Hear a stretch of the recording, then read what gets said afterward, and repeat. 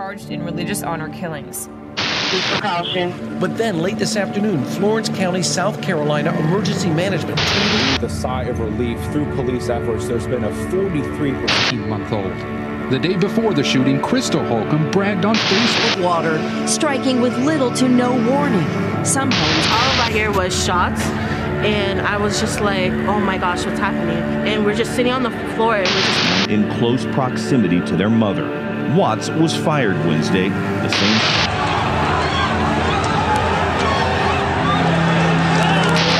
Struggled to contain the crowd with tear gas. Two of their cruisers set ablaze. The city's Stevens.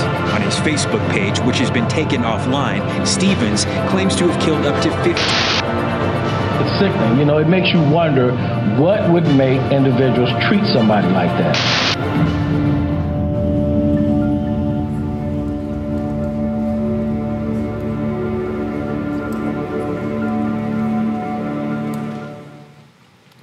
Well, good morning, my beautiful family. I asked Kelly to replay that video from last week. What a powerful question. What would make people treat other people like that? What's going on in our world?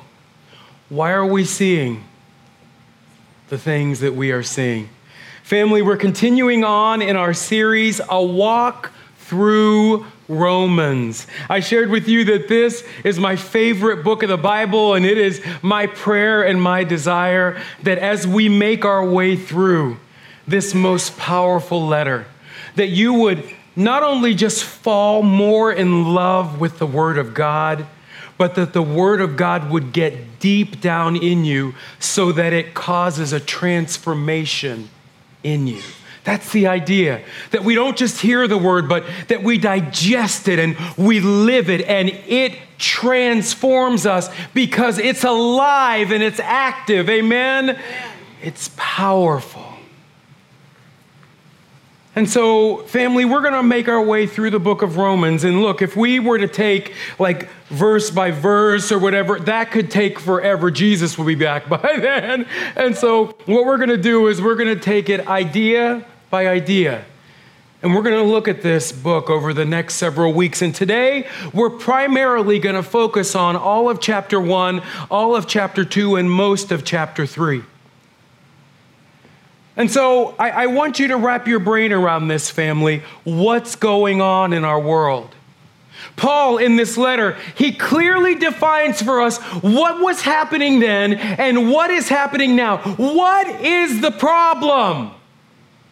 I titled my message and our message today, family, just that, the problem. And the problem is sinful humanity, if you'll write that in your notes. Sinful humanity. Everybody is sinful. So welcome to church. Isn't that good news? That's what Paul does in the first few chapters of this book, is he starts building a case for what was wrong in the world then and what is wrong in the world now.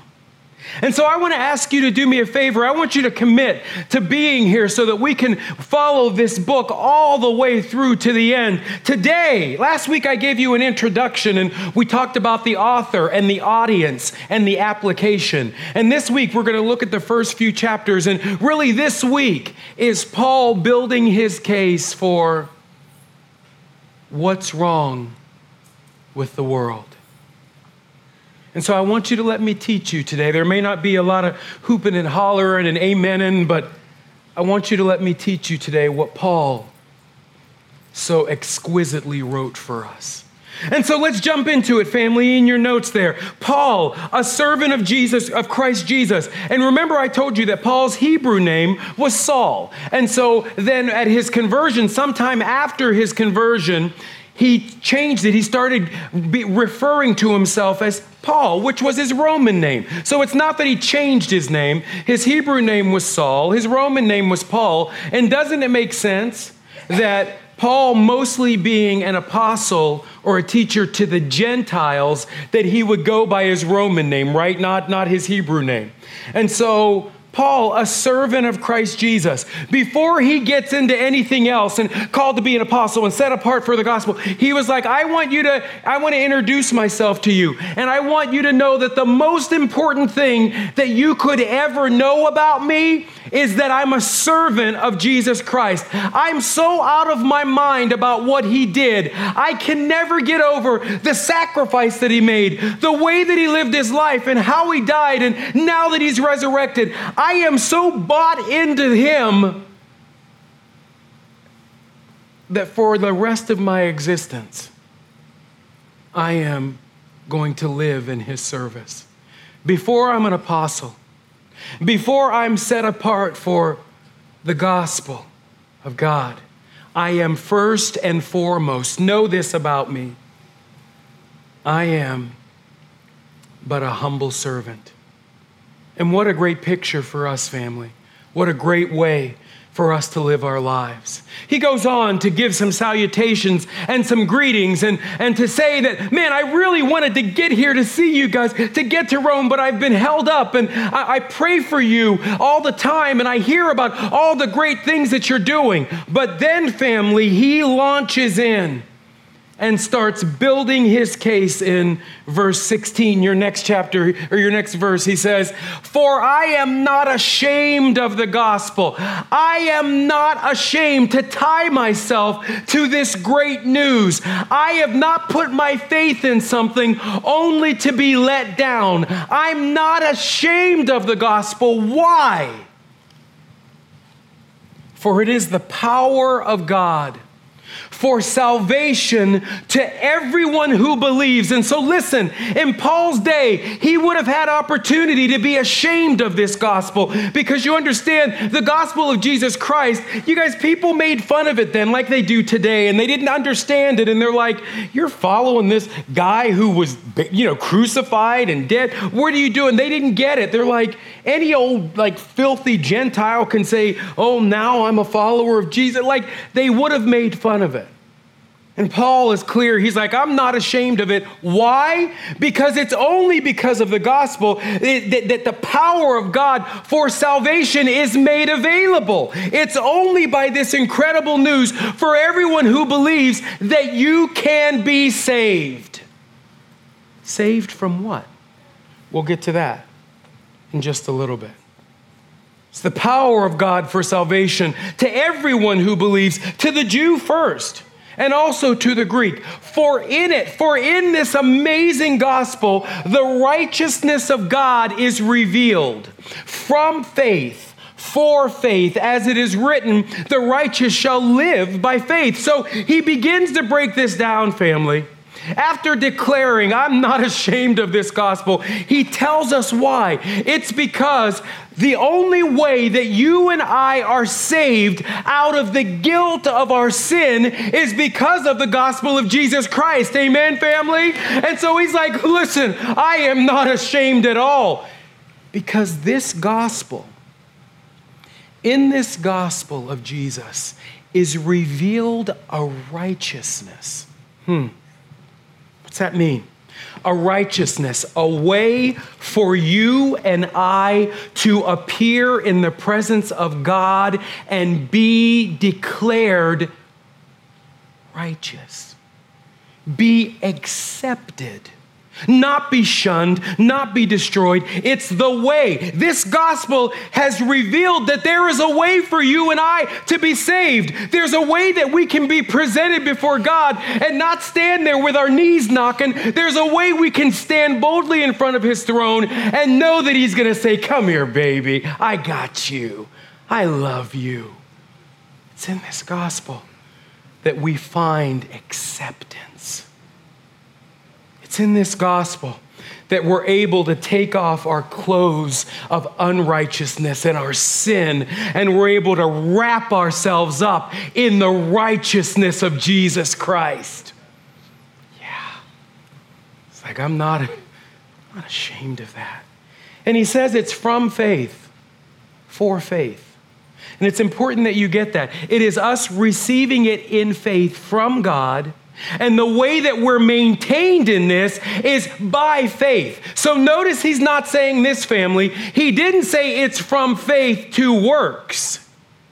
It's from faith to our ability. He said it's from faith for faith. Our faith in God is what actually sustains us in this relationship with Him.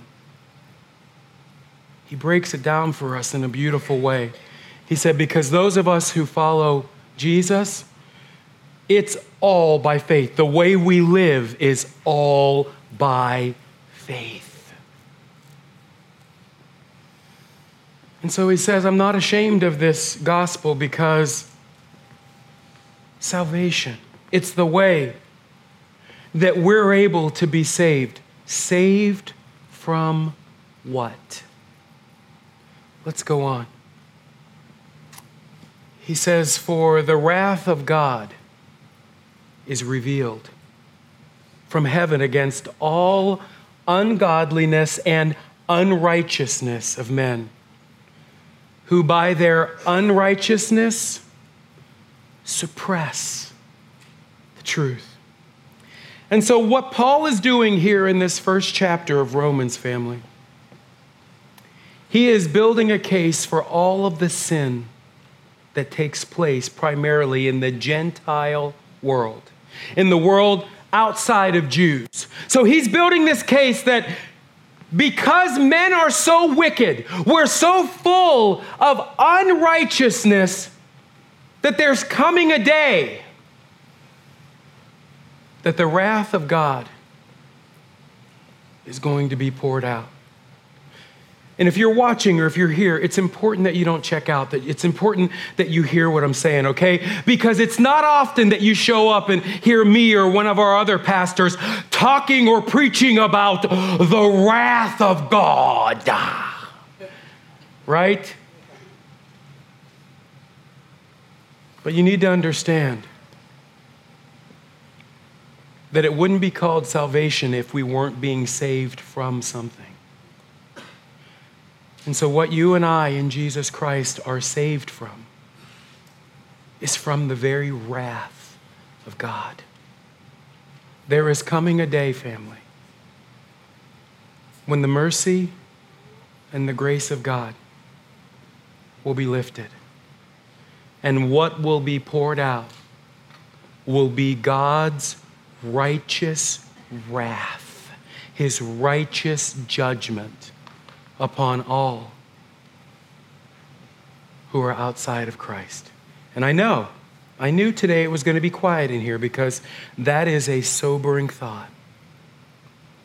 The wrath of God. Paul says, let me tell you why I'm not ashamed of this gospel. Because God has made a way. He's made a way so that we never have to taste 1 ounce of that wrath. And so he starts building his case even further. I'm going to prove to you, Paul says, I'm going to show you what that unrighteousness and that ungodliness looks like. And then, Destiny, he launches in to this huge list of sins. He's like, to further build my case about ungodliness and unrighteousness, let me tell you about some of the things that are happening in the Gentile world then. And you will see it very clear, family, that it's happening in our world very much today. Paul starts listing the different results of unrighteousness and ungodliness. He's like, people then were sleeping with whoever they felt like sleeping with.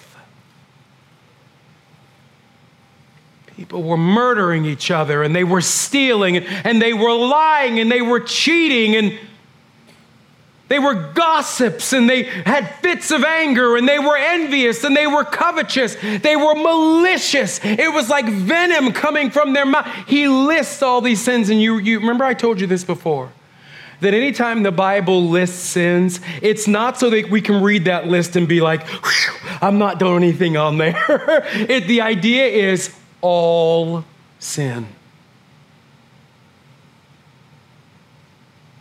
And he said they don't have the excuse. They don't have the excuse that, well, we didn't know any better. Well, the Jews have the law. They have these guidelines that God gave them, telling them how to live. But we're just trying to make it. They were idolatrous. They were worshiping they were having sex in their temples. You guys, prostitution was crazy. And Paul says, reason why? It's because of unrighteousness and ungodliness. But he said, you don't have any excuse. You don't have any excuse. Sure, you didn't have the law. You didn't have these special instructions from God on what to do and what not to do. But Paul says, hey, you're left without excuse because see that mountain and see those stars and see that sun and see this valley and see this river. All of creation screams. God is screaming, hey, I'm here. All of his invisible attributes we can look around and see in creation. So Paul is like, you can't use that as an excuse, because we like to use excuses, don't we?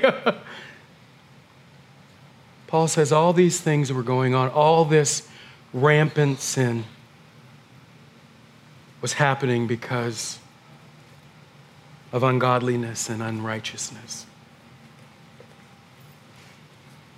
And so then he tells us God's response to that. Look at what he says, your next scripture. Therefore, God gave them up in the lusts of their heart to impurity, to the dishonoring of their bodies among themselves, because they exchanged the truth about God for a lie, and worshiped and served the creature rather than the Creator, who is blessed forever. Amen. It didn't say that God abandoned them. It didn't say that God said, all right, that's it, I'm done with humanity. What God did was say, okay, if that's what you want, have at it. And so what we see today, family, is not new. All these atrocities and all these things that we see, they were doing back then. So Paul gives us clearly here, family, point number one. The proof of our unrighteousness is rampant sin. The proof that we've told God, I don't want you. You can't tell me what to do. No one can tell me how to live. It didn't say that we didn't know the truth. It said that we took the truth of God and we replaced it with a lie, which is, all right, I know I shouldn't do this and I shouldn't do that and I shouldn't do this. You know what? You're not the boss of me. I'm going to live however I want to live. And God was like, okay. Because he's a gentleman and he won't force himself. Like, oh, no, you will. No, he won't. Okay, and what happens, family? What was happening then and what's happening now is we're utterly destroying ourselves because of this sin. And it's easy for us to look at to talk about the sin of the world, right? But I hope that as we walk through Romans, you will do a self-evaluation and you will look at your life and say, God, if there is any wickedness in me, remove it, Lord. I want to be more like you. I won't make excuses. I won't make excuses, God. So Paul makes his case primarily against the Gentile world. And then in chapter 2, he turns the corner because can you imagine, to remember the audience, you guys? So the author is Paul. The audience would have been newly converted Gentile Christians, okay? Non-Jewish Christians. And then newly converted Jewish Christians. So can you imagine being a Gentile when this letter is being read and hearing about all this stuff and being like, what you want to talk about your toes being stepped on? You know what I mean? Couldn't you imagine the Gentiles sitting there like, oh, I've done some of that stuff. Oh, geez. Okay, he's talking. Wouldn't you be sitting there like this, you guys? Who blabbed? Who told? Who told? And can't you also imagine that there would have been some Jewish Christians sitting there? Get them, Paul. Oh, amen, amen. You get those filthy Gentiles. Can't you imagine there would have been some Jewish Christians like, right? Right? Can you see it? Them being self-righteous, them being like, yeah, like they're not like us. You get them, Paul, you tell them. Well, Paul, knowing the prideful heart of mankind, he turns his attention now for the next couple chapters to the Jews. And he says this in your notes there. He says, therefore, you have no excuse, O man, every one of you who judges. For in passing judgment on another, you condemn yourself, because you who have set yourself up as judge and jury against all those other filthy sinners, you who have set yourself up as the judge, practice the very same things. And everybody go, yeah. You're doing the same mess. Paul levels the playing field. It's like, I've been harping on the sin of the Gentiles. Let me turn now to my people. I can imagine the Jewish Christians sitting there listening like, hold up. I was fine with you in the first part. What are you talking about? Like, do you know who we are? Like, we're God's chosen. Like, we're the ones he gave the law. We're like, he must still just be talking to them. Like, he must still be talking. So he goes on further, family.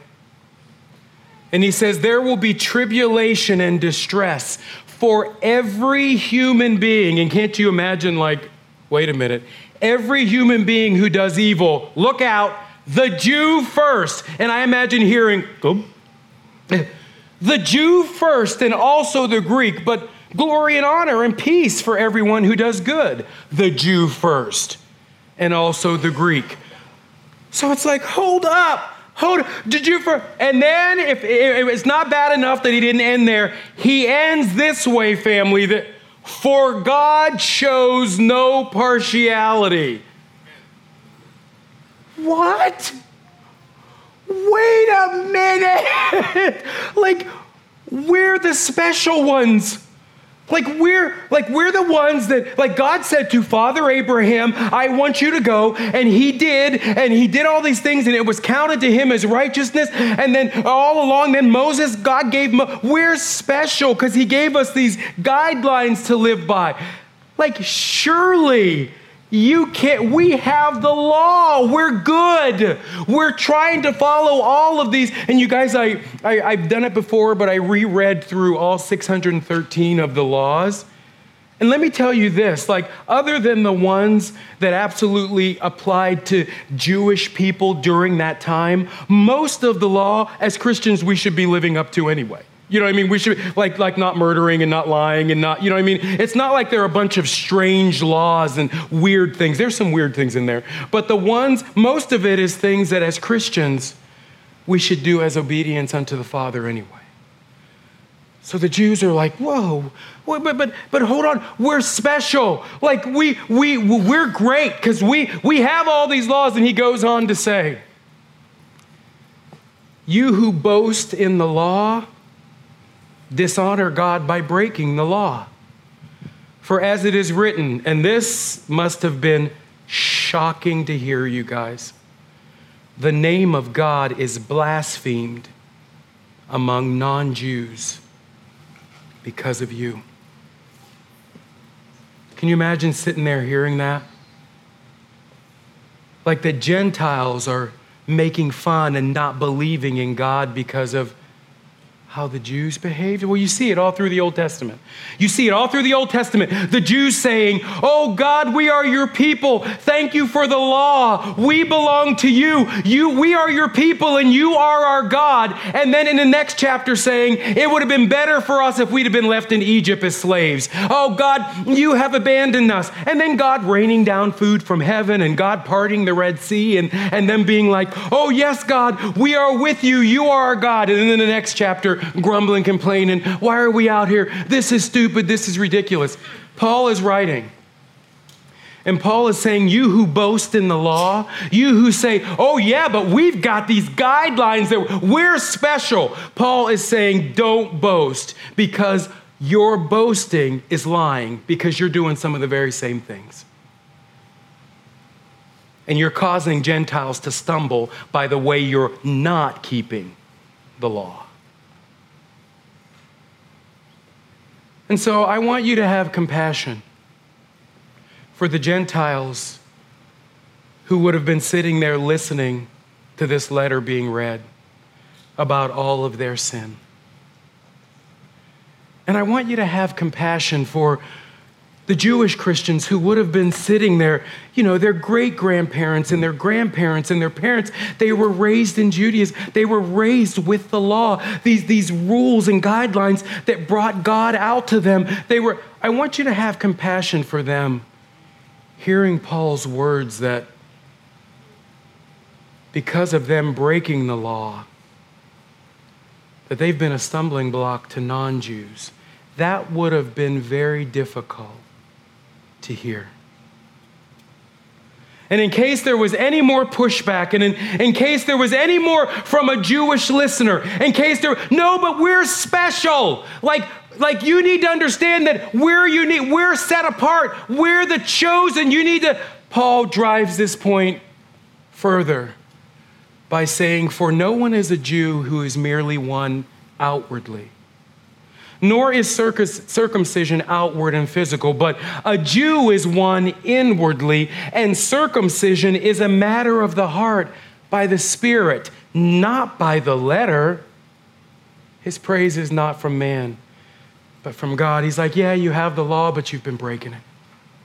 You have the law, and the law of the Lord is perfect and good. But it was not designed for anyone to ever be able to simultaneously fulfill all at once, all the time. It was not meant to save the Jews. It was not meant for salvation. And so he says, it's not enough that you're Jewish. It's not enough that you're trying your best to follow all of the guidelines. It's not enough because you yourself have fallen into pride. Look at me, I'm doing the work. I'm doing the work. It's not. What God cares more about is the position of your heart. Number 2, family. God always cares more about the condition of our heart than any ritual or I come to church, so I'm saved. I tithe, so that makes me saved. I love my neighbor, so that makes me good. Like all these outward things that we need to do out of obedience, those things don't save us. What saves us is being redeemed in Jesus Christ. And so all these, like the argument that, well, I'm a good person. I've never really done any terrible sin. What matters, family, is not what sin you have or have not committed. What matters is who your heart belongs to. Does your heart belong to Jesus Christ? And so that would have been very difficult to hear, family. And so what Paul does then in chapter 3 is he starts addressing potential questions that these Jewish Christians might have. He starts launching. It's like, all right then, well, what good is it being a Jew then? You know what I mean? Why in the world was I circumcised then? He starts answering all these would-be questions of, well, I mean, my goodness, why even bother? And what about all the covenants that God made us? And what about all he starts addressing these questions to Jews who would have been shocked to hear the news that God does not play favorites. What good is it then? What about the covenants? What about all this good stuff that I've been doing? I've been trying my best to follow the rules. I've been trying my best to make sure that I do the cleansings and I don't eat this and I don't do that and I don't touch that and I don't hang out with unrighteous people and I've been trying to do all of the right things. And Paul is like, but your heart, you weren't doing it in faith. It's your heart. It's always been by faith. By faith Noah, by faith Abraham, by faith. It's always been from faith, for faith. Finally, he imagines that there will be some Jews that are just exasperated by the whole thing and that would finally just yell out, well, then answer me this. Is there any advantage in being a Jew? And Paul's like, listen, chill out. You guys, God trusted you with the oracles of God. Like he entrusted you with his perfect law. Well, then do we have any kind of advantage in this thing? And Paul answers very clearly, no, none at all. He goes on further, family, to quote a scripture from Psalms and from Ecclesiastes to drive home his point. He says, as it is written, none is righteous. No, not one. No one understands. No one seeks for God. He levels the ground and says, Jew or Gentile, all of humanity is poisoned.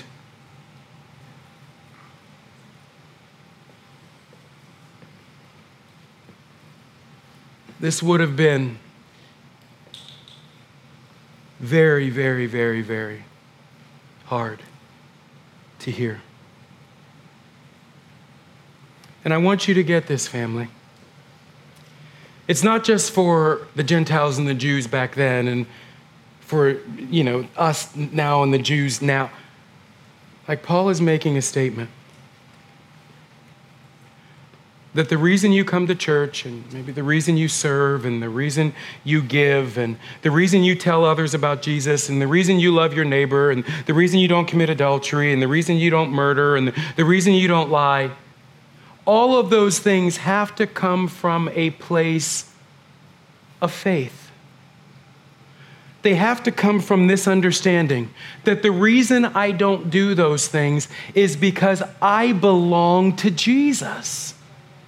It's not that I do all these things and that saves me. There are things that I participate in and there are things that I don't participate in. And so that saves me. That makes me righteous by the things that I associate with and the things that I don't associate with.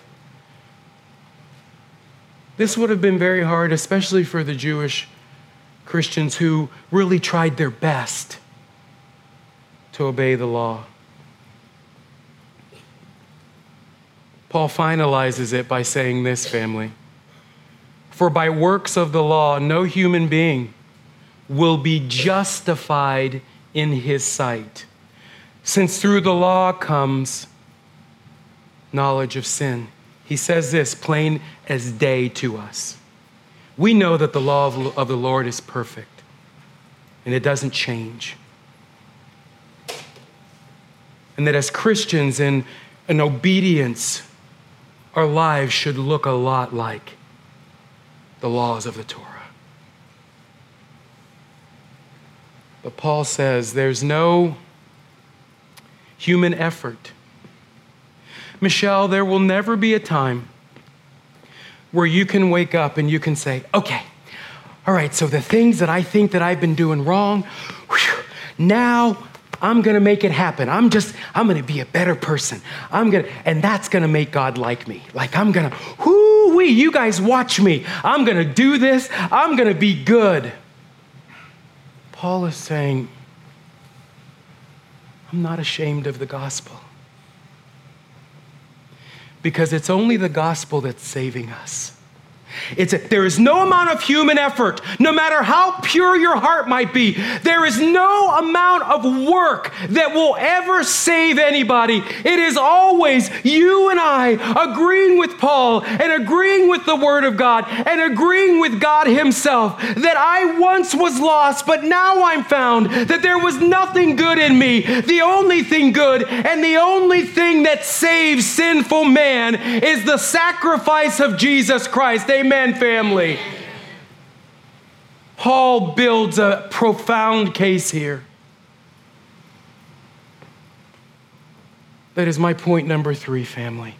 Every single one of us, would you shout everyone, needs to be rescued from our sin. Every single one of us needs to be showered with the forgiveness and the grace of God. Now listen, this week, so it's like, man, I want to come to church and I want to be encouraged, and you showed up and it's like, okay, guess what? We're all sinners. But I didn't tell you anything you didn't already know, did I? Did I? There are those of you, and you've been thinking that you're unique. You've been thinking, there must be something wrong with me.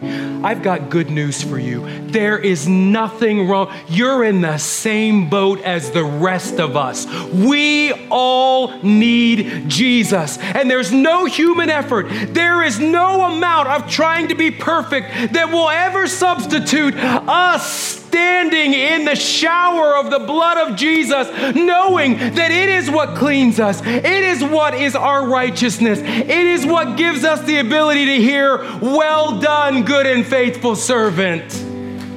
It's only by the blood of Jesus. So there's nothing wrong with you. You're a sinner just like your pastor's a sinner. But I hope you won't walk out of here this morning like, man, okay, so primarily today was about, them Gentiles back then were sinners and so are we. and okay, so the Jews back then, they had the law, but they weren't following it, so we're all just going to hell in a handbasket. No. The great news is that we have been justified in Jesus Christ. We have been, that word justification means that God, and I want you to get this, family, that God Himself declares you righteous. You're justified. The only way we can stand in the very presence of God and not be terrified is because we are in Christ and He is in us. Would you turn to your neighbor and say, we good, baby? And so what about works? What about what we do? Is there any place for what we do? Hear me on this, family. I told you I reread, I've done it several times, but I reread through the law of Moses again. And most of those laws we should look like. But not looking for salvation. It's our obedient response to our Father. Those things that we should do and we shouldn't do, they're just reconfirmed all throughout the New Testament. And so the understanding is always this, that we will always be so out of our mind, like that there's a gospel, that there's good news, that I'm saved. I never have to experience the wrath of God, that causes us to live in obedience through faith in Him. So it matters what you do.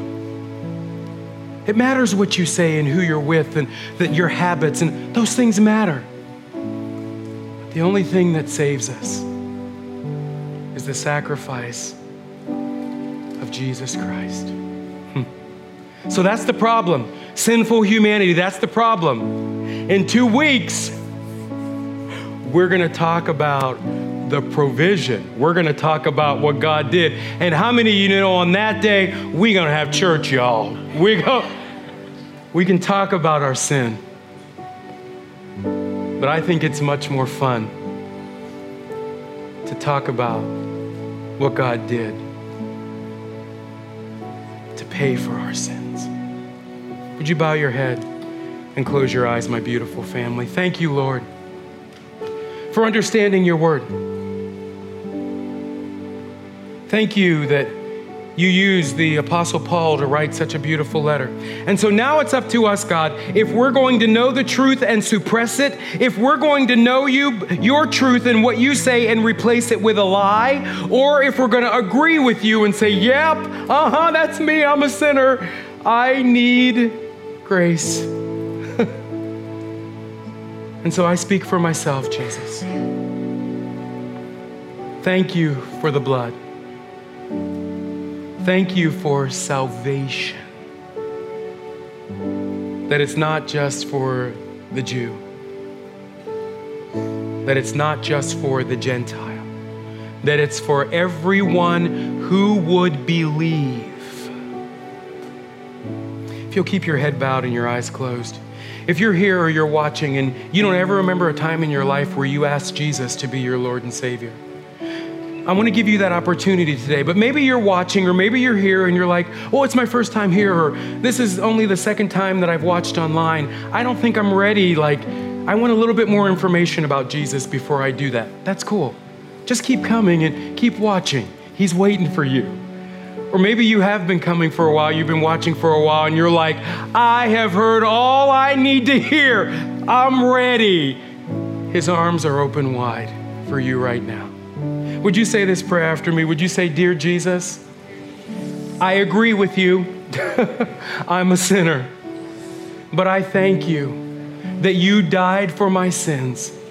And I'm asking you today, come into my life.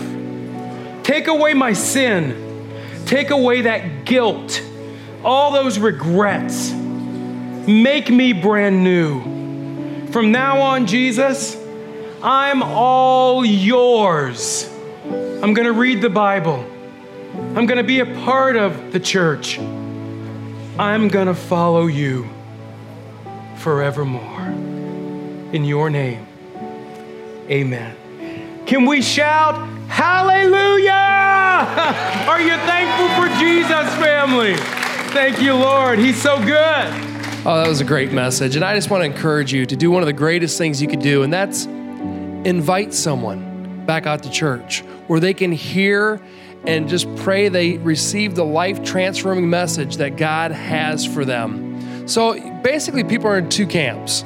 You know, they got the one camp where they've got the career going on.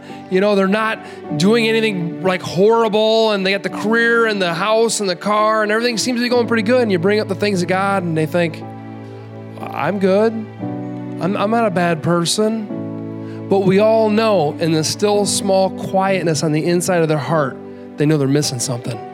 And it's Jesus. And the other camp is someone might be like, oh, I'm so wicked and evil and awful. God would never want me in his church. You know, the walls would collapse. No. You know, we're all on this journey of following Christ. We all have our imperfections. And just live out loud, live transparent, and just let people know that you care about them. And as you do that, invite them to church, just as they are. Not they have to change before they come here, but they just come. And just sit under the teaching of the Word. I just want to encourage you to do that this week, and we will see you next week at the Fall Festival.